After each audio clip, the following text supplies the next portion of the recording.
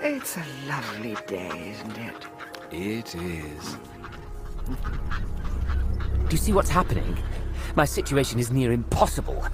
It's all happiness and contentment. Yeah, it is due in part to the lull in their European war. Mum, I think I'll take a stroll around the lake. All right, John. I'll stay here.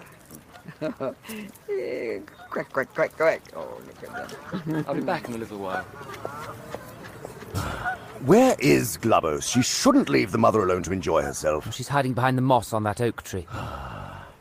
Let's follow your patient around the lake. An opportunity may come to spoil his walk. Meanwhile, we will consider our overall strategy.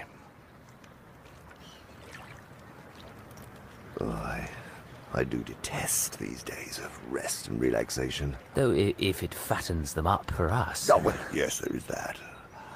But I am not surprised that there is a corresponding lull in this war of theirs and your patient's anxieties.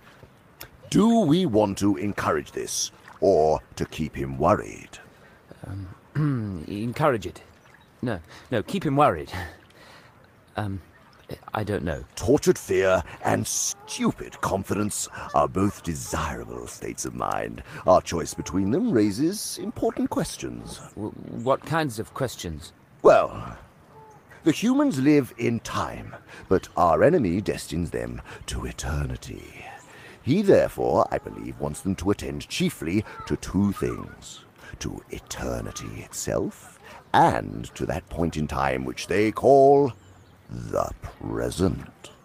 For the present is the point at which time touches eternity. Of the present moment, and of it only, humans have an experience analogous to the experience which our enemy has of reality as a whole.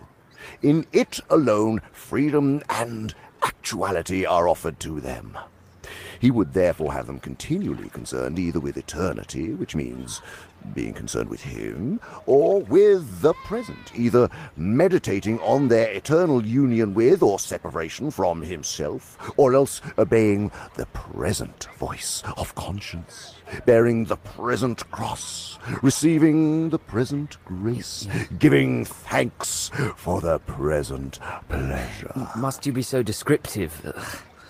You must understand and deeply despise the disgusting nature of his activities. So our business is to get them away from the eternal and from the present.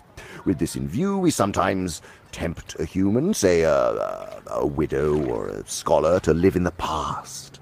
But this is of limited value, for they have some real knowledge of the past, and it has a determinate nature, and to that extent resembles eternity. It is far better to make them live in the future. Why the future?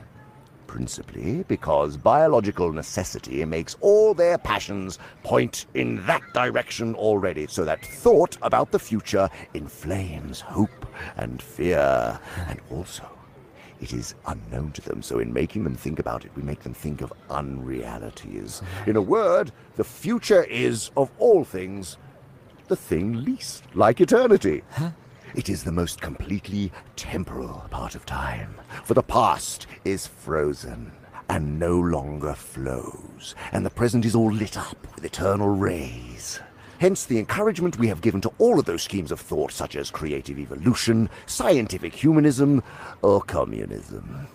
It fixes men's affections on the future, on the very core of the temporary. That's why nearly all vices are rooted in the future. Gratitude looks to the past, and love to the present.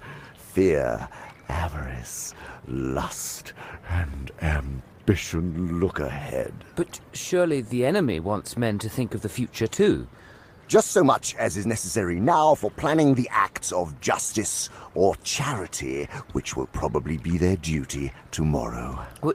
What does that leave us, then? We want a man hag-ridden by the future, haunted by visions of an imminent heaven or hell upon earth, ready to break the enemy's commands in the present, if by so doing we can make him think he can attain the one or avert the other. This places his whole attention on the success or failure of schemes whose end he will not live to see. How clever. We want a whole race perpetually in pursuit of the rainbow's end, never honest, nor kind, nor happy now, but always using every real gift which is offered to them in the present as mere fuel to heap on the altar of their future. So, if I understand you correctly, it follows that, all things being equal, it's better for my patient to be filled with anxiety or hope about what might happen with this war than for him to be living in the present. But the phrase living in the present is ambiguous. It may describe a process which is really just as much concerned with the future as anxiety itself. Your man may be untroubled about the future not because he is concerned with the present, but because he has persuaded himself that the future is going to be agreeable. As long as that is the real source of his tranquility will do us good, because it is only piling up more disappointment, and therefore more impatience for him when his false hopes are dashed. If, on the other hand, he is aware that horrors may be in store for him, and is praying for the virtues wherewith to meet them, and meanwhile concerning himself with the present, because there and there alone all duty, all grace, all knowledge, and all pleasure dwell, his state is undesirable, and should be attacked at once. Right. But to watch him now, it is most likely that he is living in the present because his health is good and he is enjoying his work. I should break it up if I were you. Why should the creature be happy? My sentiments exactly. Shall I have one of those ducks do something to him? Don't be such an amateur, Wormwood.